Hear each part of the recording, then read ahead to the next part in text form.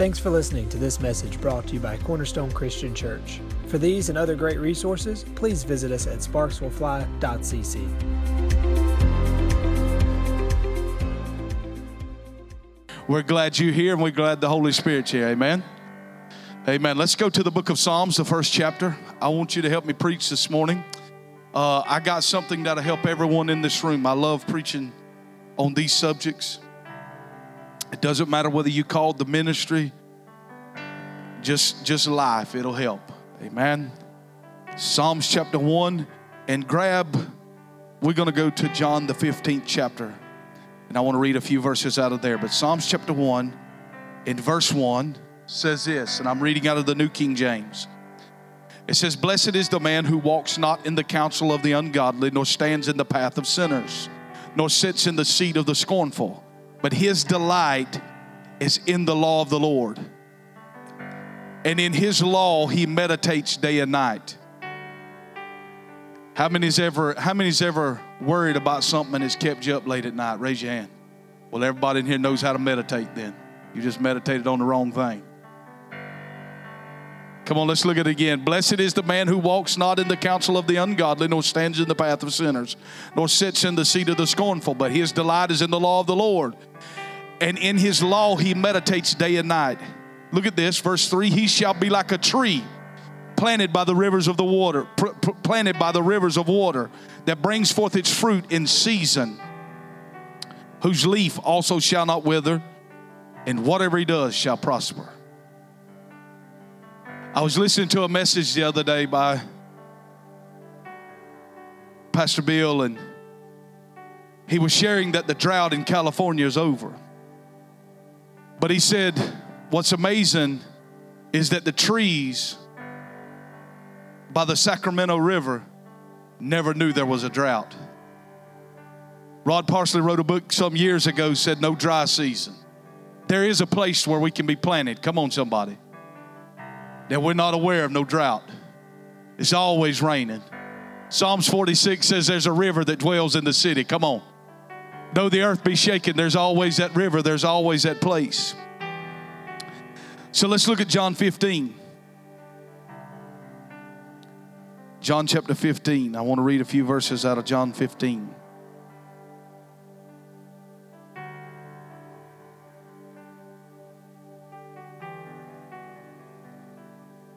Look at verse 5. "I am the vine and you are the branch. I am the vine and you are the branches. He who abides in me and I in him bears much fruit. For without me you can do nothing. I am the vine, you are the branch. He who abides in me and I in him bears much fruit. For without me you can do nothing." Verse 16, "You did not choose me, but I chose you." You know, we say, well, remember when I found God? You ever tried to find him? Go find him. He found you, friend. You wasn't looking for him. He was looking for you. Don't you love that?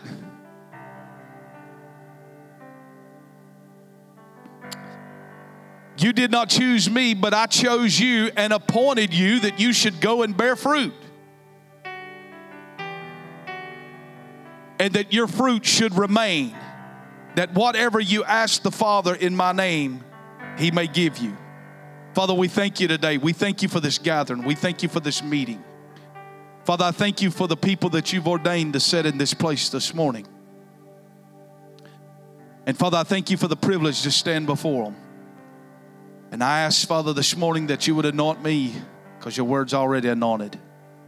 Help me and supply that which makes preaching effective. Open our ears to hear, that we may hear what the Spirit of the Lord is saying. Give us eyes that see and ears that hear.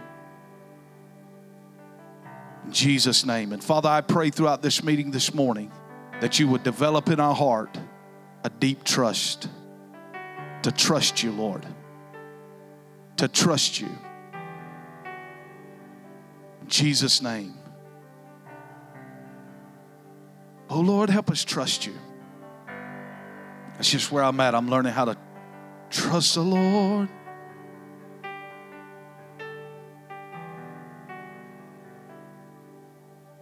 For the Bible says some trust in horses, some in chariots, but we will remember the name of the Lord. Paul said, I am persuaded, fully persuaded, that he is able to keep that which I have committed unto him. No devil can't steal it from me. No person can't take it from me. That's all I want you to get this morning, and I'm going to preach this in a roundabout way. Stanton sends me, sometimes he'll send me different book topics. And one of my problems is I'll say this, that I am a reader and I have read a pile of books. I've read a pile, if anybody's ever done something for God, I've read about it. And a lot of times with reading a book like that, I'm good, thank you, Allie Mac. I just don't want to hold you up. You play all the time, and I just don't want to overwork you. You're already underpaid. I just don't want to overwork you. So you're going to have to help me preach this morning, okay? Larry, if you see anybody sleeping on your roof, holler out at them. Don't do that. You'll liable to scare them. But anyhow, because he'll do it. But, you know, when have you ever read a book, or we see different ones. Everybody's got their favorite preacher. You know, you can watch Stephen Furtick.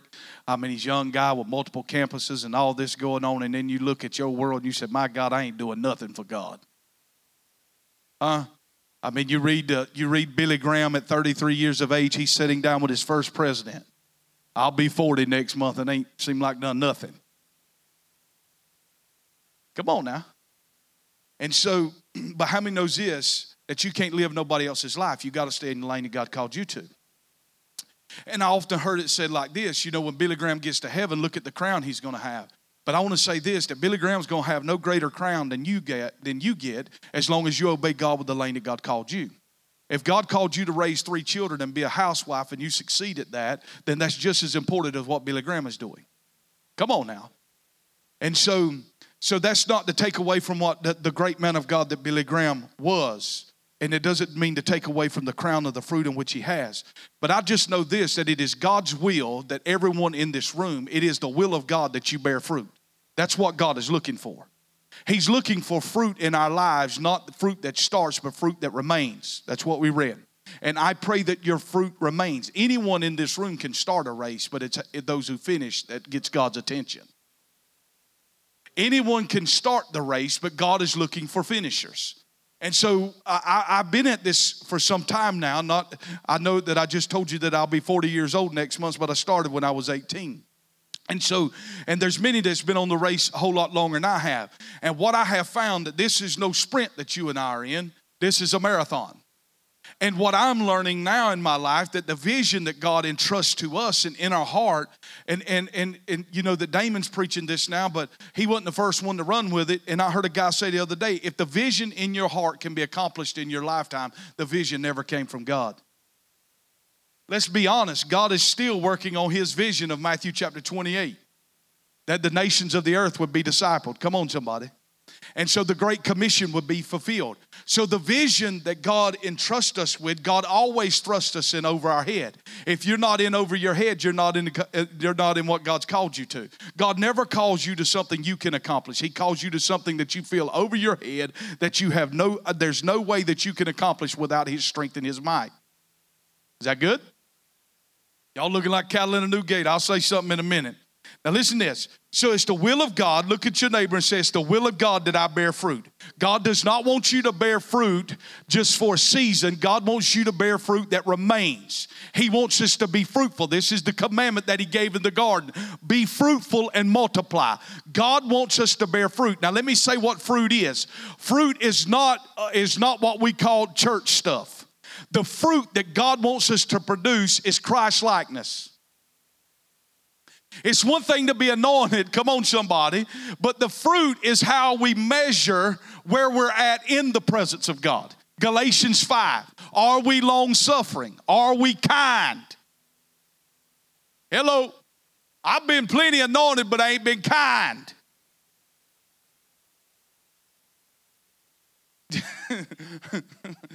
Here's how you know how deep you are. Help me out, Catherine. You can't take the country out of the boy. Listen. Here's how you know how deep you are. See, that's why God put me in the South. You can get away with stuff like that, y'all and ism and all this. Listen, she's a teacher. She's the Holy Spirit plus a teacher. And so anyhow, I done forgot where I was going with that. Let's just forget that. Messed it up. All right, Here's how I know how deep I am. Whatever it takes to affect the world in which I live in. Whatever shakes you. If a small amount shakes you, that's how deep you are. If when you pull up to Hardee's and get a chicken sandwich at 12:05 and they say pull to the white line and it shakes you, you're not very deep. How do I say that? Because it has shaken me before.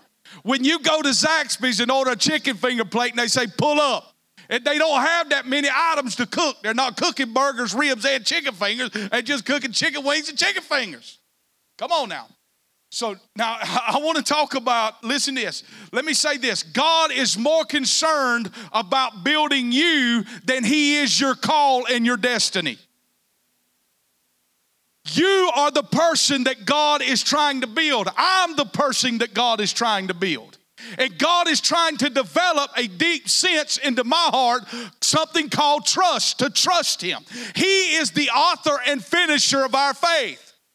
You with me now? So I want to read something to you. In the growth cycle of fruit-bearing plants, fruit comes at the very end. This is what we hear God speak to us, Junior, or we get a glimpse of what God wants to do with our lives. We get a glimpse of it in the secret place. Or when we meet together, God will call us out and prophesy. People will prophesy. They begin to see our destiny, the things that's in our heart, and they begin to call them out. That happened to me as an 18, 19-year-old kid, 20-year-old kid, 21. All throughout my life, people called me out, and they would prophesy these great things over my life. Well, back then, I thought I would be on TBN by the time I was 21. It ain't happened. Maybe it never will. But what happens is we look for fruit within a few months. Fruit is the last thing that will appear in the growth cycle in the natural. If it's the last to appear in the growth cycle in the natural, it's probably going to be the last to appear in the growth cycle in the spiritual. Because a lot of things are taking place before the fruit ever happens. If the plant has not matured enough to hold the fruit, in other words, the root system hasn't been developed enough, the fruit will actually cause the plant to break, and it will kill the plant that was trying to produce the fruit. So what happens is the root system has to develop, and in the root system of the plant, you can't see what's going on. There's a lot of stuff happening this morning in the realm of the spirit that you and I can't see. We see empty chairs. I'll just preach I see empty chairs. Come on, somebody. But God sees further down the road where I am. Actually, he's working our lives from the finished part to where we're at now. He's the author and finisher of our faith. He already wrote my days in his book before I ever got here. Have you read Psalms 139? All your days was written down in the book before you ever got here. And we panic in chapter 2 when there's a whole lot more chapters left to be experienced in God, and we're panicking in chapter 2. But he has authored the book from the beginning to the end. That's why he don't give up on you in your failures, in your weaknesses, where you're at now, because he sees the finished product, and he that hath begun a good work in us shall complete it unto the day of Jesus. I'm by no means a finished product. Now, fruit is the last thing that comes at the very end. The cycle starts with a seed. The cycle starts with a seed being planted in the ground. Now we know this, that the seed is the word of God. It's not only the written word of God, it's the spoken word of God. You with me? The cycle starts with the seed being planted in the ground. When watered, the seed will break open and begin to put down roots. The root systems will grow until the seed forms a shoot and eventually breaks through the surface. Both the plant and the root system will grow until it is mature enough to produce fruit. For the plant to survive and produce fruit, its root system has to take up more space underground than above ground. Now, here's what I want to say. A lot of times when the plant breaks the surface of the ground, we think that it's ready to go. This is when the call or your anointing becomes visible to everybody around you. Just because the anointing is visible to everyone around you doesn't mean that you're ready to bear fruit.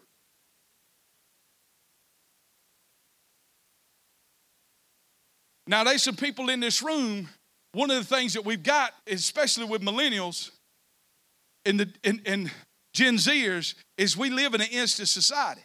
I mean, you could pull up to a window and order, almost a 5-course meal and have it slung out the window. That does not happen in God. God is a farmer. God's tending things. It takes time. Are you with me now? It takes time. And a lot of times if it happens quickly, I'm just saying what I've seen in my life, people that get out there real fast do not end up good. The Bible says in Proverbs like this, an inheritance gained swiftly will not be blessed in the end. If you grow in the process, as long as your gift is growing and you're growing on the inside, that is what is going to take and sustain you longevity. And what I found of preaching the gospel is God loves his people. God does love me, but he loves his people. Come on, somebody. And he's not going to bless a shepherd to get beyond where his character can hold him. Because if you smite the shepherd, you scattered the sheep. All right. Now, so everything starts with a seed. Listen to this. Likewise, for us to produce much fruit, we must be bigger on the inside than we are on the outside. Listen to this. Author E.M. Bounds, who is great on prayer, says this, that the man of God is made in the secret place. God forms us in the secret place. Every person in this room, listen, God wants you bigger on the inside than you are on the outside. And what we pray, God, give us more anointing, give us more anointing. What we translate is, we want to be seen. We don't want more anointing, we want to be seen. Come on now. Everybody wants to feel significant. All right. Go to 1 Samuel chapter 16. 1 Samuel 16. I want to talk about things getting to be a seed dropped into your heart. Right here. I want to look at the life of David. 1 Samuel 16. So in this process of you bearing fruit, God's trying to make you bigger on the inside than you are on the outside. Religion works from the outside in. Religion always wants to clean the man up from the outside in. Listen, God's kingdom will always flow from the inside out. The kingdom of God is heart issues. That's why Jesus starts out preaching in Matthew 5 on the Beatitudes, which should be our attitude. The kingdom of God doesn't come with observations of men's eyes. Luke 17 says, for the kingdom of God is within you. Jesus said it's not what goes into a man that defiles a man, but what comes out of a man that defiles his man, right? The kingdom of God works from the inside out. Religion works from the outside in. Now, God drops everything in our heart as seed form. When you pray for a massive revival, God will always hand you an acorn. God hands everybody an acorn. How many knows this? But the oak tree that we're praying for and believing for is inside the acorn. You remember I told you this story. One time, this was a service at Bethel that Pastor Bill felt like there was a lady on the front that he should pray for, and he prayed for her. Anyhow, the lady needed $500. And so anyhow, he didn't have $500 on him, but he had a $50 bill on him. And he gave the lady a $50 bill. She needed $500. And he prophesies over her that the $500 you need is contained in the 50. See, a lot of times when it comes to finances, we say if I could get a job to make more money, we get out of this financial trouble. The financial trouble is not having to do with your pocketbook. It has everything to do with your heart. Come on, somebody. Help us out in here. We quiet. Listen, it's a wisdom issue. It's on how that we look at what we have. Come on now. So he tells her that the 500 is found in the 50. So the lady goes to the grocery store and she's getting her groceries or whatever. She needs $500. But she sees a family ahead of her that is $50 short on their grocery bill. So she takes the 50 and she hands them the $50 that she needs. Do you believe that God orchestrated that? Why wasn't it $40 short? Why wasn't it $30 short? Why was it 50? Come on, somebody. God was setting this lady up. Come on now.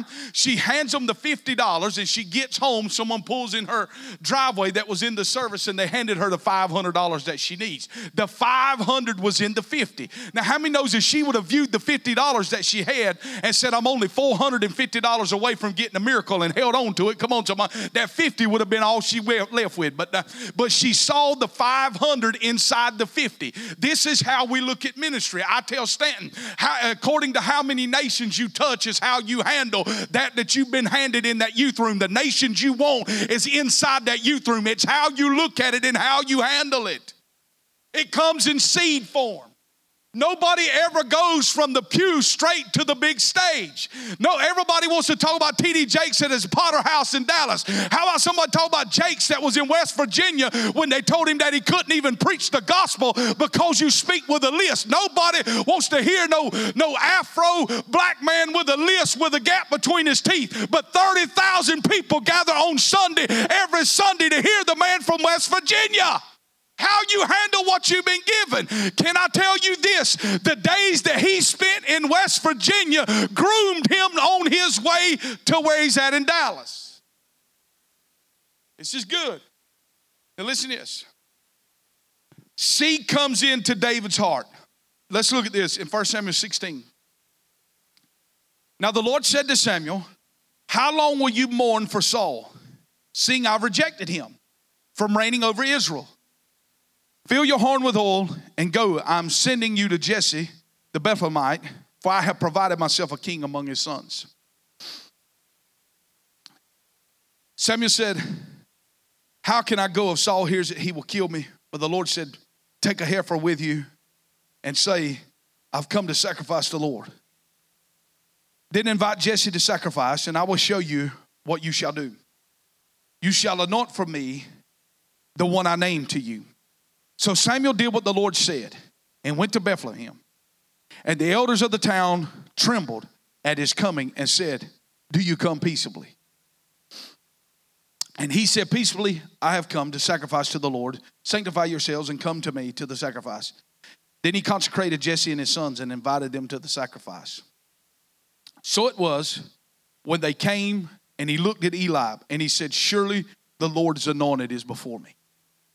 But the Lord said to Samuel, do not look at his appearance or at his physical stature, because I have refused him. For the Lord does not see as man sees. For man looks at the outward appearance, but God looks at what? The heart. God is looking at the inside. Man always sees the fruit, but God always sees the root system. This is good. So Jesse called Abinadab and made him pass before Samuel. And he said, neither has the Lord chosen this one. Then Jesse made Shammah pass. Neither has he chosen this one. Jesse made 7 of his sons pass before Samuel. And Samuel said to Jesse, the Lord has not chosen these. And Samuel said to Jesse, are all the young men here? Then he said, there remains yet the youngest, and there he is keeping the sheep. And Samuel said to Jesse, send and bring him, for we will not sit down till he comes here. So he sent out and brought him in, and now he was ruddy, with bright eyes and good looking. Had some baggly in him somewhere. And the Lord said, arise and anoint him, for this is the one. Then Samuel took the horn of oil and anointed him in the midst of his brothers. And the Spirit of the Lord came upon David from that day forward. So Samuel arose and went to Ramah. Now here's the deal. You got to think this. This is Billy Graham, the president, everything wrapped in one. The royal chariot showed up at his house. Can you imagine the deal? All of this is happening. Jesse's got his sons there, his favorite. David, in his eyes, was not even a candidate. Can I tell you that happens in church after churches after churches. The one we think would never be used by God is the ones that get used by God. God chooses the weak to confound the mind of the wise. Come on, somebody. So Jesse, the first, even when Samuel saw Eli, how he was tall, how he had the look, he had everything about him to look like a king. But on the inside where God was looking is that God knew what Samuel couldn't see, that inside Eli thought he was already grown. Listen to this. Sons will always show up at a house to be taught. Orphans will always come full grown. That's good. Orphans will always be full grown. know everything, have already done it, been there, bought the t-shirt, can't be taught anything. Sons can be taught anything. So he pulls up there, and then Samuel says, my God, there's got to be something wrong. Either I heard it wrong, or there's got to be, hold on, there's one more. We got David. He's out in the field taking care of the few sheep. Let's go get him and bring him in. When he brings him in, Samuel anoints him in front of his brothers. Listen to this. God will always bless us right in front of our brothers. That is something that will happen until he comes back. And God always does that to see what's inside of our heart. You will always be on the job, the promotion that you thought you deserved. There will always be someone to get it in front of you, because God will test what's in your heart. Is it good? Well, I want to shout me down right here, but listen. How you handle that moment determines when your blessing's going to show up. Can you rejoice with them that rejoice and weep with them that weep? Come on. If God blesses Matt, it's a matter of time before Cleve gets it. Come on, somebody. This is how we got to learn how to look at it. Because we're such poverty-minded people in the house of God, we believe because Larry got a piece of the pie that now the pie went down. Can I tell you, if Larry gets a piece of the pie and Manny gets a piece of the pie and Tom gets a piece of the pie never runs short. God's got more than enough to bless us all in this room. Come on, somebody. And here's how we look at it. If God got Larry, guess what? He's within my own tribe. It's a matter of time before he shows up in my lane. And here's the other problem we have. We always want somebody else's process other than our own. I wish I had Terry's process. His process looks much easier than mine. Terry seems to be doing good. God is the author. Listen. Help me right here. She is a teacher. Her job is the teacher to evaluate her students to see where they're at. She knows at the end there comes a test that has to be taken in that room. She knows that her performance is graded by the school system on how well those kids do on that test. She's rated whether she's a good teacher or a poor teacher based on how those kids can take that test. So she has, every Sunday afternoon, sits down and does something called lesson plans. When she's doing lesson plans, she's not looking in Redding, California, trying to see what they're doing for lesson plans. She looks at the group of kids she's got in front of her, and she knows, because she's the teacher, at what level and where they're at. She knows what they need repetition on, and she knows what needs to be added into that to help them to perform on the test. Why? Because she is a teacher.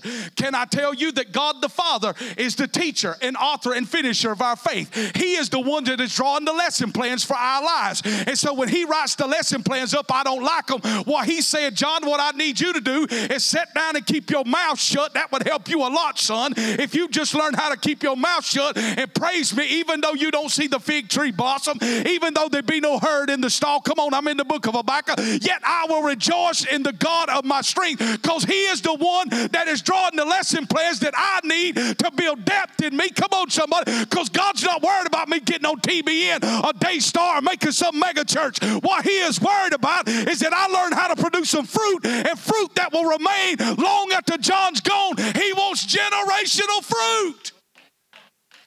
And to get generational fruit, we got to learn how to dig deep. It's good. I don't like it where I'm at. I don't like the lesson plans he's been giving me. I said, now here's two ways to prolong the lesson plans. I can grumble and complain, call it prayer.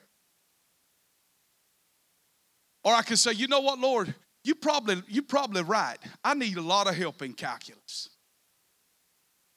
And start studying the calculus. And as soon as I can pass the test, and God always gives open book tests. Let's just break this down in real life. Hold on. Right here, listen. God drops his seed. He drops his seed into David's heart. You're going to be king. All his brothers heard it. The whole town heard it. You're going to be king. You're going to be a great preacher. The anointing that's on your life is not a domesticated anointing. God's not giving you a dip net. He gave you a large net cast into the sea. There's an international anointing upon your life. And you're thinking, man, this dude just said there's an international anointing on my life and I'm in Sparks, Georgia. But just because my location, listen, location don't determine what God's saying. God don't care if He don't care if you're in Sparks, Georgia. Come on. He don't care if you're in Cecil, Georgia. He's able to see. It goes back to the trust factor. So can you imagine, listen, David, most theologians agree that David was between 10 and 13 years old when Samuel saw at his house. 10 to 13 years old when Samuel came and anointed him to be king. The seed goes into his heart. God's called me to greatness. Now this is how a lot of us would view this. So when David was asked to do something, he said, no, man, you didn't hear what the prophet said. I'm called to be king. I'm sure not called to go over here and clean up no youth room. I'm called to be king. He got to be kidding. He didn't hear what the prophet said about my life. I'm called to be a king, and he's asked me to clean the bathrooms. Hello. Let's just translate it on the job. He didn't hear, I'm called to be a foreman.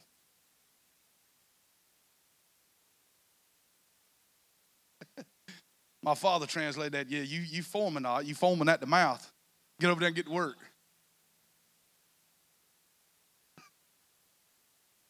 Hello. Go a little further. Grant comes home and tells me something the coach said.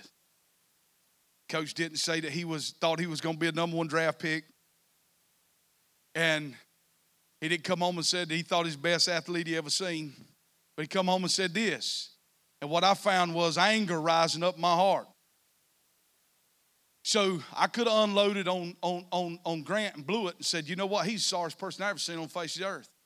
But I got a little bit more wisdom. And I would have said that probably back in my 20s, early 30s, probably even then. But so this is what I said. So we go to school on a Thursday morning. And I said, let me tell you something. The ball coach will never leave your life. He will always be there. Man, we like, what?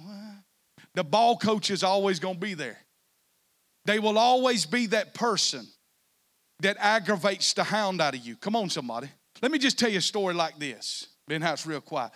How many Graham Cook? Y'all Graham Cook fans? Graham Cook was doing these meetings, and he had these 4 men that would travel to these meetings. You ever heard this? Had the 4 men traveling to these meetings, kind of trying to get him and call him a false prophet. It was after him left and right, trying to get him. Show up at every one of his meetings, 4 men. So that afternoon, he's ticked off with them. You know what I'm saying? He can't stand them. He's ready to somebody just take these dudes out. You know what I'm saying? Why are they sitting here trying to get me like this? And so he's praying, and he goes into this vision. And he sees this ice sculptor, this big old rock, and these sculptors are working on it. And they just chisel out, and there's this massive stallion that's been chiseled out of the ice. And then he prayed, and he said, God, he said, what is that stallion? The Lord spoke back and said, Graham, that's you.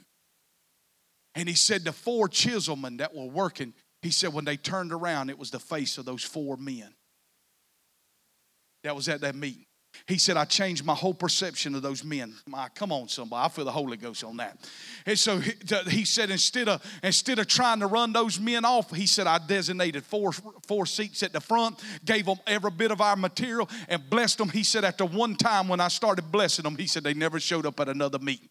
God uses everything in our life. Come on, somebody. He's not just using this church. He's not just using me, the bald-headed fat preacher. He's using the co-worker. He uses the boss man. He uses the teacher in the classroom. He uses the coach on the field. Everything in there to train and equip you because he knows where you're going.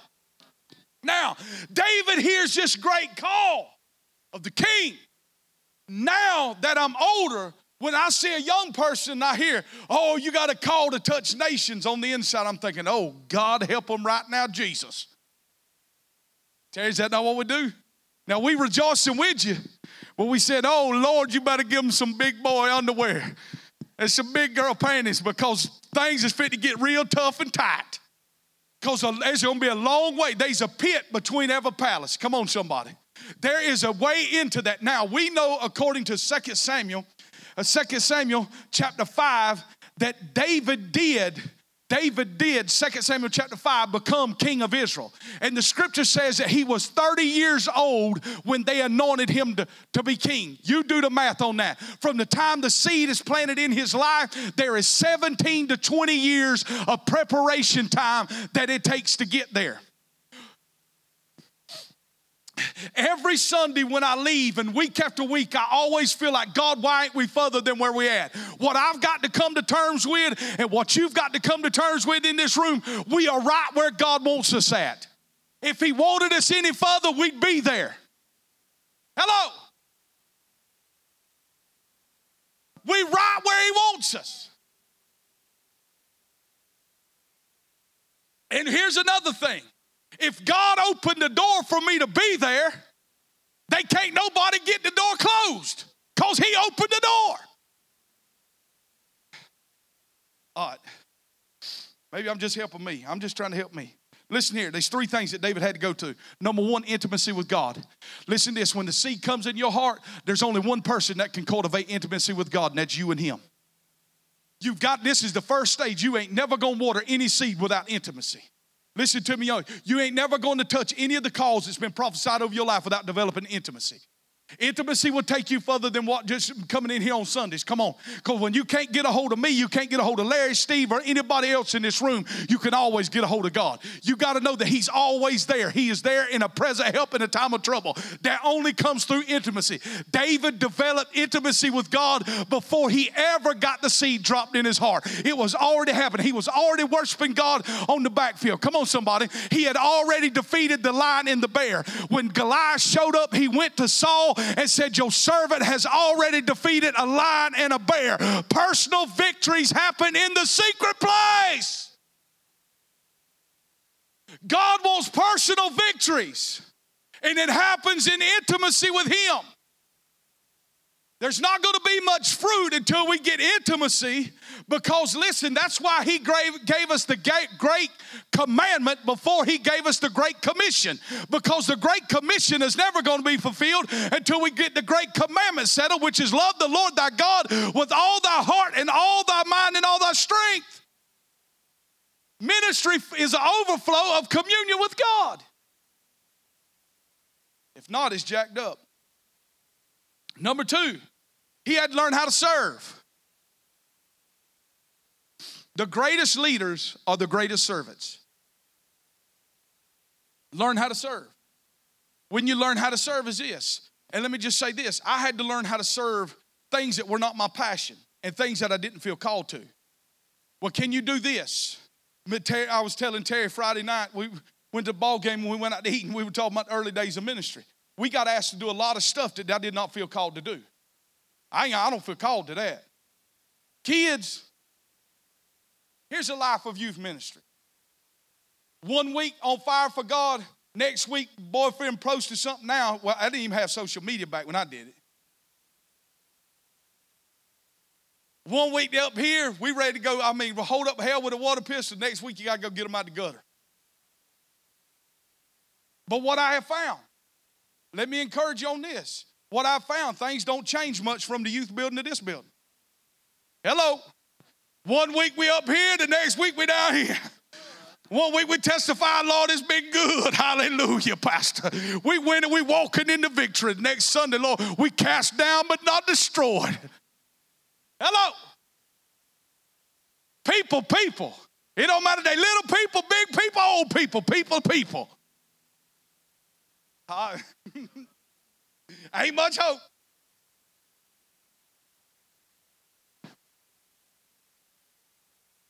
I said, Lord, I love the ministry if it wasn't for people.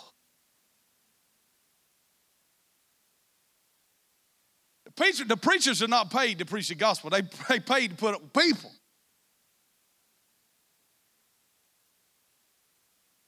Forgive us, God. Oh, listen, got to learn how to serve. I'm talking about learning how to bear fruit in your life. Listen to me, this is good. Learn how to serve. And when you get opportunity to serve, you can't just look at what is your passion or what you think is in your call. I learned how to manage a budget because we were given $75 a month to operate our youth ministry. Is that the truth? Tell them. $75. I mean, there's not much you can do with $75. Now you could buy them a cup of ice and get them an air sandwich for $75. You got 40 kids. But I learned how to study to show myself approved every week. I learned how to get to church early, how to cut on an air conditioner, how to cut on a heater, how to clean bathrooms, how to prepare the facility before they ever got there. I learned how to counsel, listening to the problems of young teenagers, and now they're unbelievable. Come on. Now we're having to literally pull them from the throes of death. As you heard Stanton give the testimony last Sunday of a kid that showed up at FCA that wanted to take his own life. Not only is that kid coming to church, but that kid's going to camp with this youth group, and we're going to send them there. That's amazing testimony from God. Come on.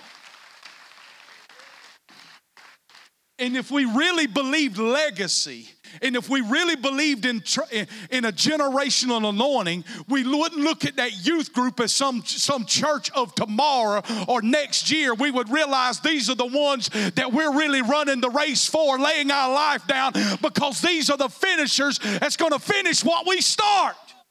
Hello.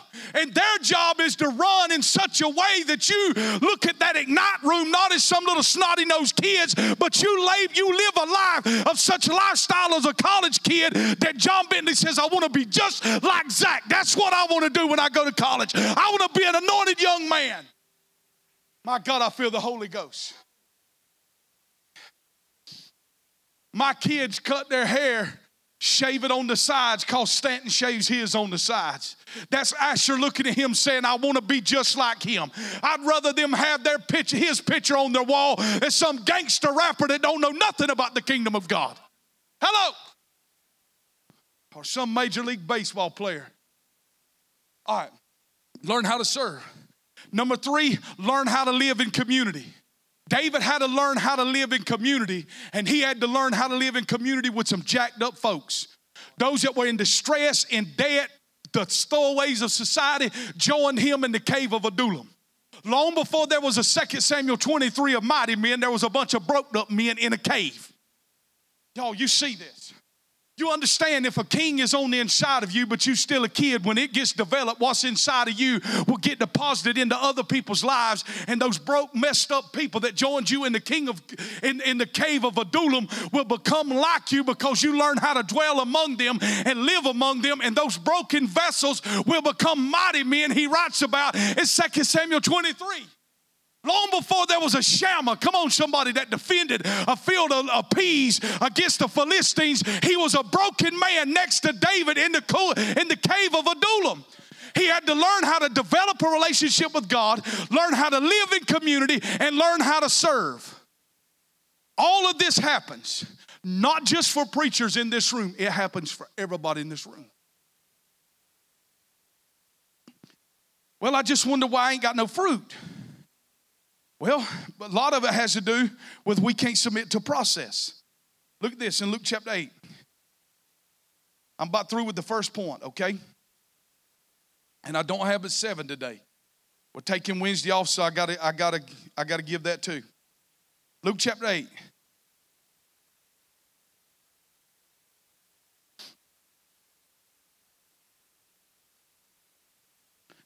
Now,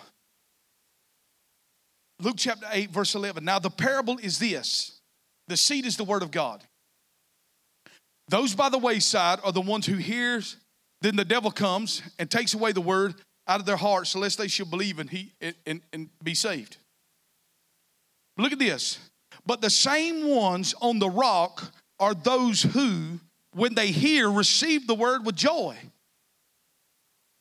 And these have no root. Other words, these are folk, they get excited. They feel the euphoric sensation and get all excited. But they have no inward depth. Clay, how many times have we seen this? We go get one. Boy, I mean, they play in Leonard Ravenhill, and I mean, on fire for 3 weeks. Fizzle out like a shooting star. What happened? They have no depth on the inside. I can safe to say this probably. You will not wake up every day with your hair standing up in the anointing presence of God. Maybe Damon says you can, but I ain't made it there yet. Let's go on a little further. Let's just get real life. I'll go right here with this. We'll be married 18 years this year. It's been real long for me. Now I'm cutting it. Get into trouble. 18 years. Out of that 18 years, every single day my gosh, boy.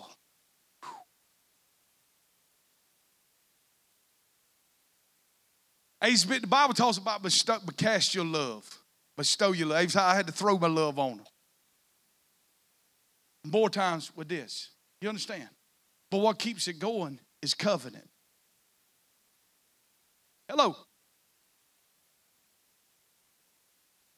We never looked at this as something we was going to start out and we were going to try to see how it was going to work. Before we got married, we said, well, this is it. It's over with. We burnt the boat. Come on, somebody.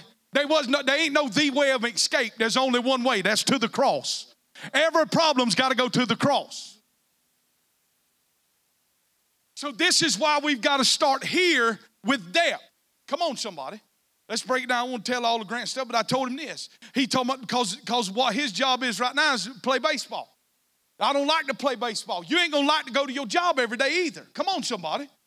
But I told him this, you ain't going to like your marriage every day either. But how you handle this proves to me what type of man you are going to become. Come on. Well, I'm only a teenager. How many knows how you act right now? The things you let in your life as a teenager will be there in your 20s. Come on, y'all, I'm telling the truth. Oh, let's get porn in your life as a teenager. Don't think because you put a ring on your finger, it's going to go away. Actually, it will make it worse. Hello. Y'all said, my God, I can't believe he's preaching like this. It starts as a kid. If you don't have a work ethic as a 16 and 17-year-old, it will not magically appear in your life the time you're 27. Oh, I want to preach right here. I mean, we trying to stuff eggs, and we got people can't even get off the phone long enough to stuff no egg. Let me just say this. If you show up on your job and you can't put your phone down, it ain't going to be long before you have no job. Hello?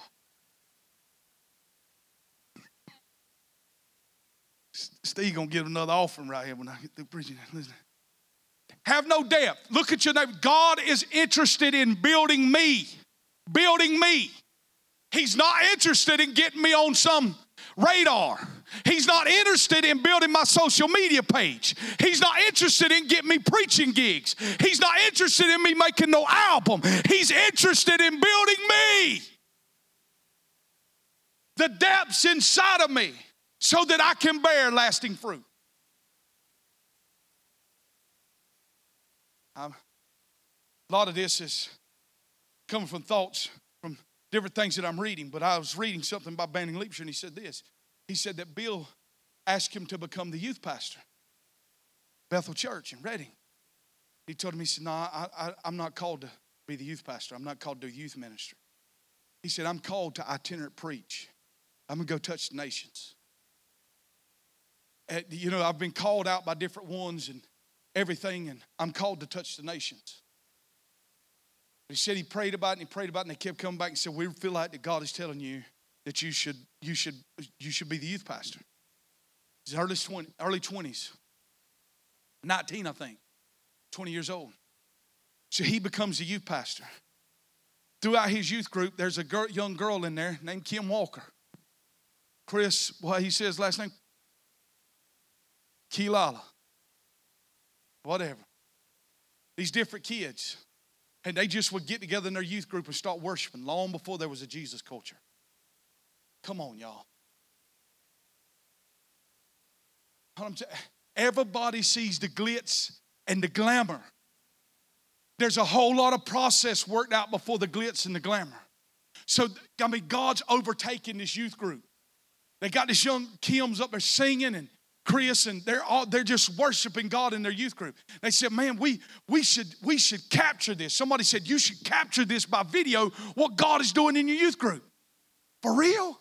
You think we should capture it by? So they borrow a few cameras and they capture it. And Kim is singing the song, How He Loves. Who wrote that? McMillan. Mark McMillan, How He Loves. She's singing that song and they capture it. And they capture these different things and whatever. And someone, they don't even have the idea. None of them have the idea that we should maybe upload this on YouTube. Somebody else who's seen it takes and uploads it on YouTube. It gets 250,000 views and it blows them away. And there's just, out of that is the birth of Jesus culture. Now, Banning Liebscher is traveling and he is shaking the globe.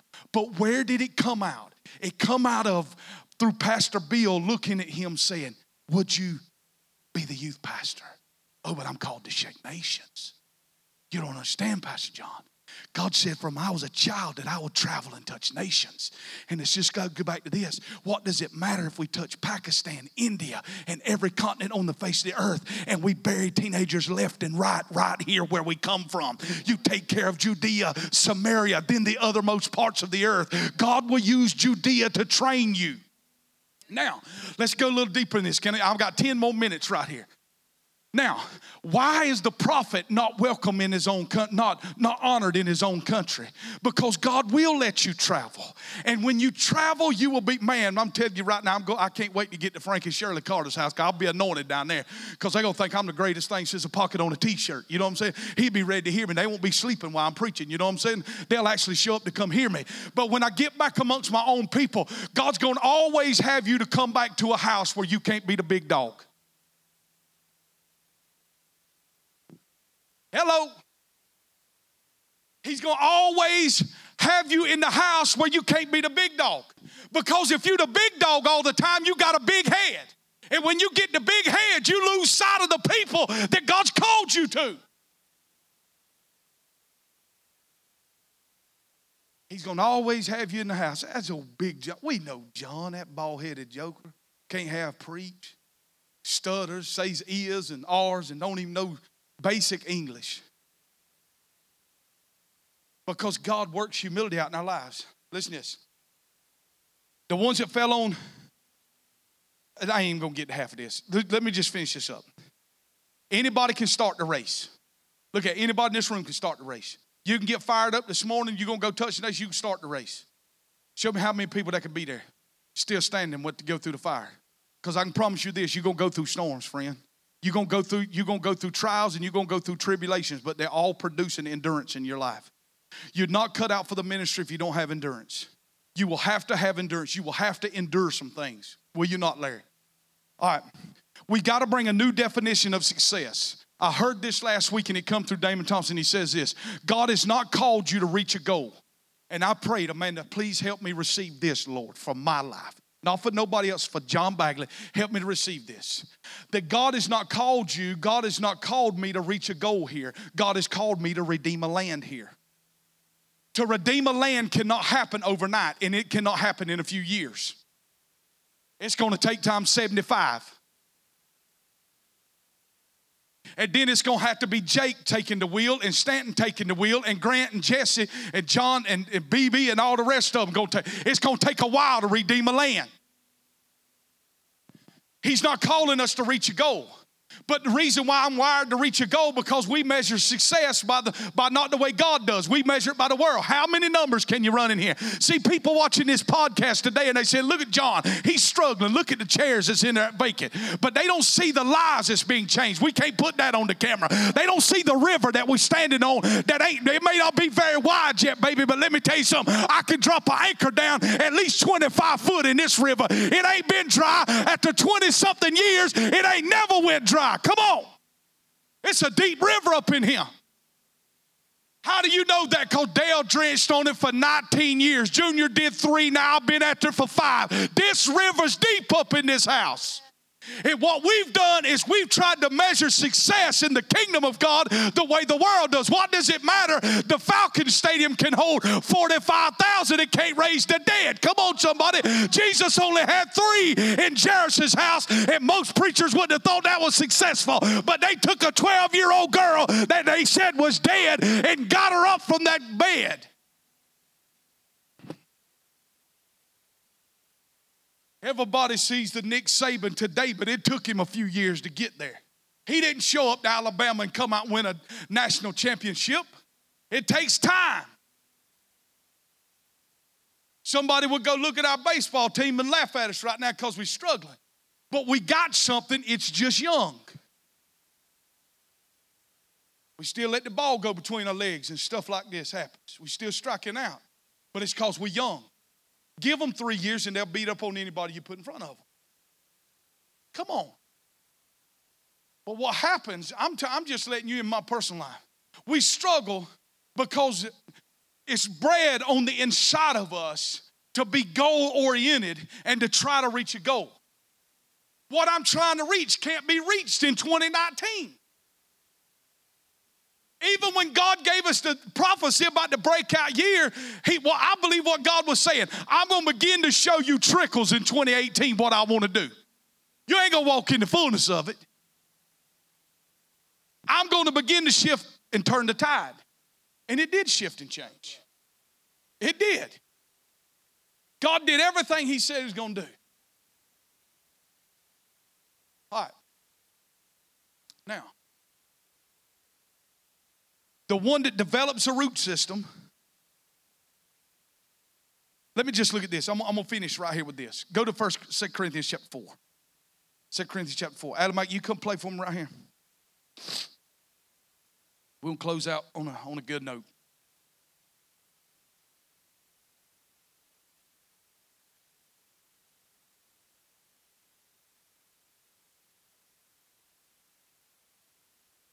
If you go where Damon Thompson's at, who's still on some of the largest stages in America, and he's got a church that can only hold 100 people. And most people in there will say, I mean, that's stupid. He's not even successful. But here's the measure of success. We'll see. Time will prove out. If he can leave his anointing. See, here's how you know when it's real. When the man that's toting the torch, when he goes down, there's 10 that's running with his same torch. See, Hebrews chapter 11. Abel being dead, yet he speaks. How does a dead man speak? He speaks to the legacy he's left in his children. My dad left the earth on July 31st, 2006. But he's still speaking through me every day for what he planted into my life. One you can build in a year and you can build overnight. But one takes an entire lifetime to build. You want to be successful in ministry, it only takes one thing, money. I've been around the block and know. Come on, Terry, that's what it takes. Get you some money, you can be successful in ministry. How do you know that? The Bible says you can buy friends with your money. Do you know that? It says for you to make friends with your money.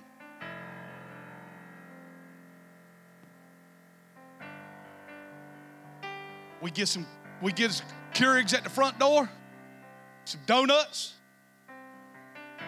run all kind of programs. Have a program for your dogs, the whole 9 yards. People come, program.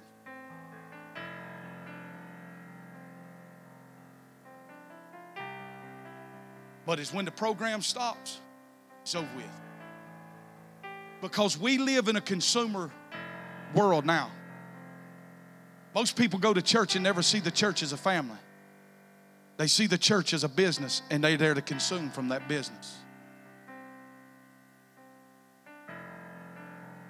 But in my early 20s, and she can testify to this, we didn't show up in our early 20s.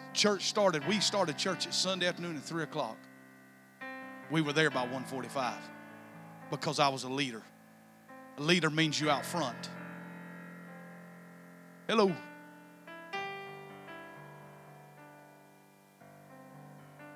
We went to give, not to get, because I had God all week in the secret place.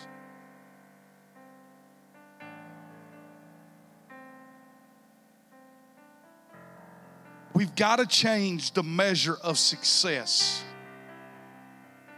Listen right here.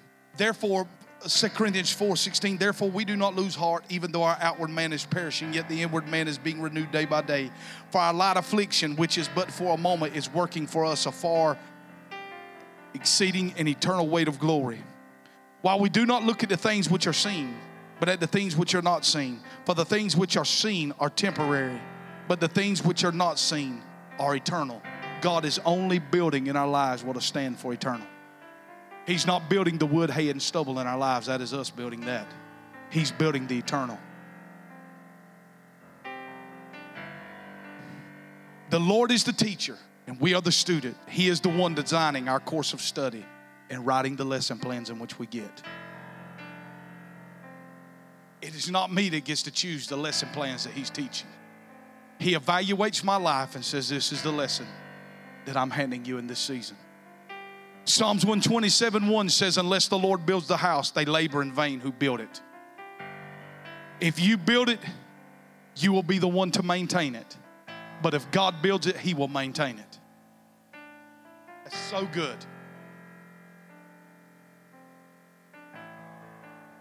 If God opens the door, if God opened the door for us to move to Sparks, Georgia, He's the only one that could ever close the door. If God opened the door for you, He's the only one that can close it. What God wants us is trust. He wants us to trust Him. He is a good Father.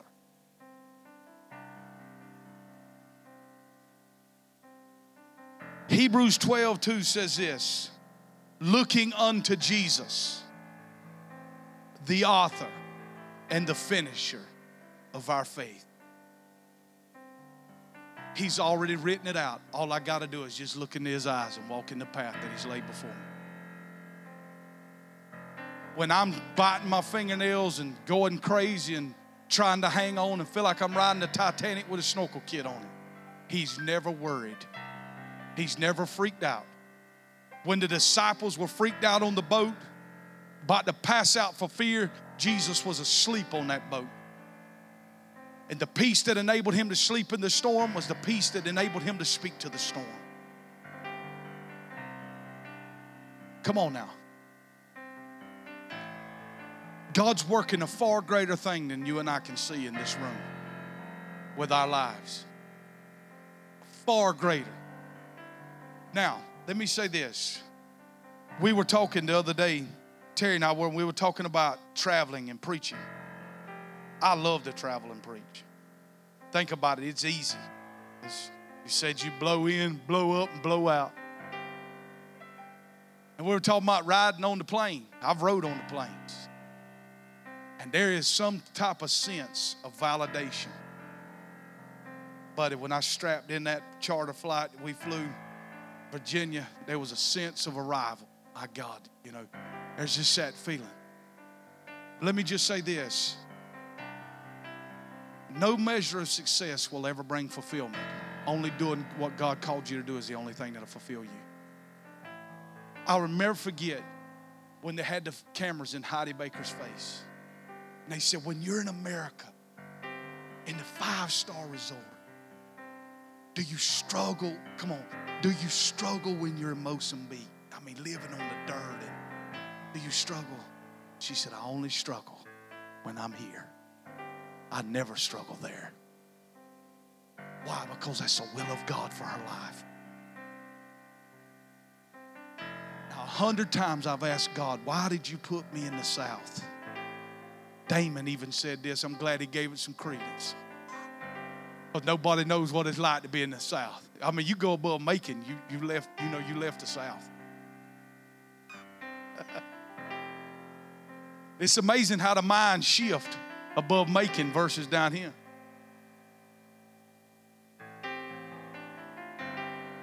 But Damon said, by God's grace and mercy, if it takes a lifetime, we're going to see a move of God come through the Bible Belt.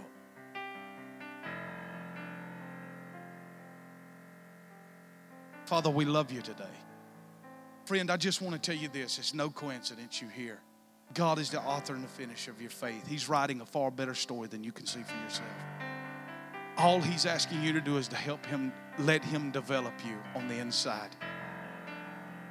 Let me tell you this. When Jesus left, He gave us something that He said in John 16. He said the Comforter will come. Why did He send the Holy Spirit and say His name would be the Comfort? Because He knew in your growth process you were going to need a lot of comfort. That's how good of a Father He is. That says, I'm going to send a comforter for your growing pains. But I'm going to grow you. Father, I thank you that you are growing a far better story than we can see for ourselves in this room. I thank you that all of us, that we can leave the frustration and saying, why am I not further? Why am I not here? Why am I not there? Lord, we're right where you want us. We're right on time. We're right on target. We're right in the lane that you've called us to. And Lord, things are hard and things I don't understand. I trust you this morning. I trust you that you see further than I see. You think different than I think. And Lord, I thank you that you work all things out for the good of them that love you and are called according to your purpose. And Lord, I may not like the lesson plans I got right now. I may not like what you've drew up and dropped into my lap. But Father, I'm going to learn how to rejoice and be thankful in every season. Like Paul saying, I know how to abound and I know how to do without. But in all things, you're worthy of the glory and you're worthy of the praise. I thank you that you lead and guide us into all truth. You have not left me nor forsaken me. You know exactly right where I'm at today. I thank you that you have committed great things unto me and you will fully develop them in your time and in season. I thank you that we will bear great fruit and they will be great fruit that shall come from this house. That the greatest days have not been seen yet, but Father, they're only building into a magnificent crescendo that we shall see in the coming days. But Father, we trust you right now in this season. I bless every person under the sound of my voice. I bless them with rest. I bless them with hope.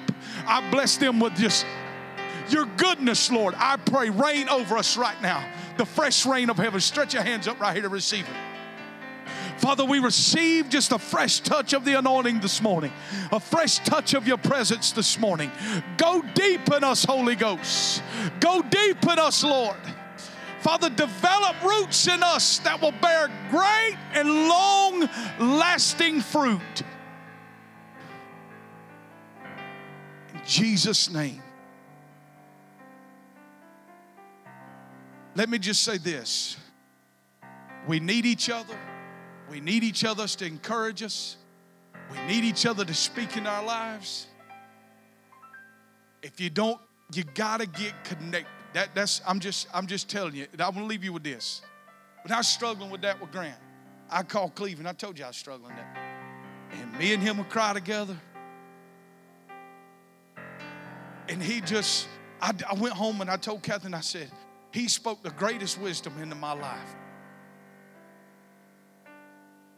That's what community's all about, church. When I went to talk to him that day, I became the student and he became the teacher. I'm not always the teacher.